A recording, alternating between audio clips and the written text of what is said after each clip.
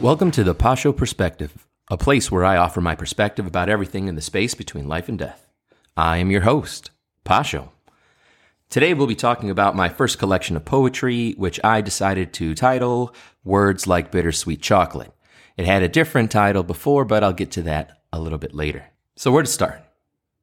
When I was in college, I was going to the University of Illinois, Champaign-Urbana, and I was currently there just in general education, although I had my eye kind of set on going into some corporate law. And I think it was a summer between my freshman and sophomore year, my mom stumbled upon my collection of poetry that I had all in a binder in my bedroom and decided to just open it and read it. When I came home, I don't really remember where I was at that moment, but when I came home, I saw that my binder was on the kitchen table. So I thought, that's kind of weird. I think it was under my bed or something like that. I went to my mom because she was home, and I asked her, what's going on? And she said that she stumbled upon my poetry cleaning the room, right? That's the story. She opened it up and started reading one, and then started reading the next one and the next one. And, by the time she knew it, she was already done with the book. And she thought some of them were pretty good. I mean, she's my mom. She'll probably tell you that all of them are good, but, I don't believe that. But yeah, she said she was impressed. She really enjoyed it and thought that perhaps, I might have been pursuing the wrong career. And just about that time, when I returned to the University of Illinois, not really changing anything, but, definitely having that now in the corner of my mind, I met this girl. We'll leave names out because names really aren't important at this point. I am a married man. I got 3 kids, and I don't regret any part of my life, but she kind of humbled me. I don't know if you've ever seen the movie The Firm with Tom Cruise, but that's kind of why I wanted to get into, some kind of corporate law or something, because I could speak Spanish, and I kind of have an affinity for language itself. And so, I'm trying to teach myself French, a little bit of German when I was in the country. All of a sudden, I didn't really feel like I wanted to work 45, 60 hours a week so I could have that Corvette with, at the time I would tell people, some random blonde at my side, as if women were just interchangeable. I mean, it's really awful how dumb I was as a kid. But, like I tell my students, we all have to carry the burden of youth. And so, I carried it with me like a champ. But anyway, I met this girl and I realized, I want to be a family man. At the end of the day, love my parents. I love their dynamic. The reason I think that I'm married and so happy and content with my 3 children is because I saw them and how happy they were. And from a very young age, I knew I wanted that. So, I think this is all material for a different episode, although it is all related, honestly, all jokes aside. But, with that and the encouragement of my mother, I really started to think about my writing a little bit more. It was in middle school, I believe, when I first started writing. It was after, finding my first girlfriend. Again, we'll leave names out. But she was great, and we didn't have cell phones or anything like that back in the day. And so the way that we were able to express our emotions to each other, not being in the same classes, was, using notebooks. Those of you my age, you probably remember, right? We used to walk down the hallway, and as they would go one way and I'm going the other way, we hand off a journal, and we take that journal to the classroom and we read it when we can find a chance. We respond to it. Kind of like knew the schedule. It's not like we passed each other after every class. So we knew, we had some time to write, and we would write to each other. Had dreams and hopes and aspirations and stuff, and it was really cool. And then, it was really exciting to get the notebook back, to see how were your words taken and what words did they choose to express themselves to you. I realized that I like that stuff. I like love. I like what my parents had. And so I kind of left that world. And, around that time where I started focusing in more on my writing, that I started in, again, middle school. I wrote a bunch, although mostly short stories in high school. Started writing some poems. I wouldn't say they were great, but some things happened to my father where, he couldn't afford to, bring me every holiday. And honestly, I'm a huge family man, if you couldn't tell already. And I didn't want to not be there, not have them, not have that opportunity. So he offered me, a chance to go to a Florida school, and got this picture of a really cool gray BMW 318i. I think it was a 1985. This was 96, 97. And I took that deal and came down to Florida, which is where I currently live now as well. And when I went to the University of Central Florida, which is my alma mater, go Knights, charge on, I started writing. I got into the English department. I had a really cool professor. I had quite a few good professors. I don't know if Dr. Donnelly is still there, but I still love that man. He has a special place in my heart. Always impressed me when he read his Middle English of the Canterbury Tales. Really cool. But I started writing, and started people watching.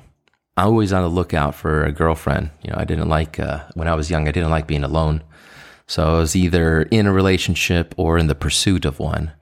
And so I would imagine, random people walking by me, what it would be like to touch their hand, hear their voice whispered in my ear, other things. And I would write about it because I figure, like Edgar Allan Poe said, if you want to live forever, be a writer, because it's really the only profession that offers you immortality. We're still reading Shakespeare. He's been dead for a long time. We're still reading Poe himself. And I thought, yeah, that's cool. So I started writing, editing my stuff. Graduated with a degree in creative writing and English literature. And then I became a teacher. For a small stint, I was actually in the Department of Education at UCF, but it wasn't what I needed. I figured, I think I can reach kids. I think I can talk to people. What I need to know is the craft. Teach me what I should teach them. And, that's kind of how I teach. I want them to know and be prepared for the things that they're going to encounter when they get into college. And then, even after college. Granted, you even go to a technical school, but you're going to have to read manuals. At first you're going to have to read instructions. Most likely there's going to be a certification process like we have at our school. You have to prepare for it. So anyway, that's how I got into writing. It was through my mother's encouragement and her love, which still continues. I'm very blessed and very happy and thankful, Lord, that she is still around. And so the title, to kind of finish things up here, the title that I originally had when my mother found the binder was called Emotions Translated, because my initial process in writing was, one, to play with the craft, because I love language, but really it was because I wanted to share something. And I figure I'm certainly not the first person to ever experience any of the emotions that I describe in my book. It's the human experience. It's been going on for thousands of years. And I figure, if I can write down my feelings and my emotions and my situations, which again are not really unique when you look at the grand scheme of humanity, maybe different clothes, perhaps some other things as well. But the human experience is about the gamut of emotions. And I try to teach my students, that emotions aren't bad. The ones like anger and jealousy, it's not bad. It's part of the human experience. Dwelling, or like Friar Lawrence from Romeo and Juliet would say, doting, that becomes an issue. But I don't know. When I was at UCF, I had an epiphany, I think in the middle of the night, as I had written most of my poems. I would wake up in the middle of the night, usually around midnight, and I would have this one maybe line, maybe a heroic couplet or something, and it wouldn't let me sleep. I dreamt it. I woke up and remembered it. I tried to go back to sleep and not write anything down because I'm lazy, and it woke me up again. So I got out of bed. I got a journal. I got my pen. I wrote it down, and then, like Langston Hughes, let's see where it goes. Is it the first line? Maybe it fits somewhere else. Maybe it's the punchline. Kind of build like that. I don't really think there's a method. And so I was at UCF, and I had an epiphany that woke me up in the middle of the night. And it was words like bittersweet chocolate. Because at that point, I don't know, I think that's the way I would probably describe my life. Bittersweet. And so that's really what the book is about. It's about those bittersweet experiences that I had up until that point that I wrote it down, which was before I met my wife. I don't know about you, but sometimes keeping it trapped in the head, I don't know, I don't get the words right. But when you say things out loud, which is really why I like this idea of podcasting, I think it allows you to go down some stream of consciousness and come upon your own understandings of the world. And that's really what I'm trying to do here, although I'm going to save most of that later for another episode. But I want to help people think through things. I want to walk through my imagination and come to epiphanies and better understandings and more clarity. And hopefully by my understanding and gaining more clarity, you will also feel and receive the benefits. So thank you for joining me today. If you liked this episode, please share it. And in case you haven't already, please smash that subscribe button and leave a review. It would really help me out as well as the podcast. You can also support me and the podcast over at Patreon. Just go to patreon.com/The Pacho Perspective and become a member of Pachos Chachos. I believe after 3 months, you'll get a sticker with the label on. After 6 months, a t-shirt. After 9 months, a tote bag. And after a year, if you are still with me, a nice hoodie. Not only that, but if you become a patron, I will also offer you my poems from Words Like Bittersweet Chocolate, although it is no longer in print, and hopefully, I'll get it reprinted. But I am working on audio files, and if you go to Patreon, you can get a copy of the poems as well as access to the audio files. So become a member. Hopefully you like what you read, and most importantly, hopefully you come back. So God bless you guys. Have an amazing, wonderful life. We'll meet again next week where I'll be discussing the why of this podcast in more detail. Why did I start this? What am I aiming to achieve?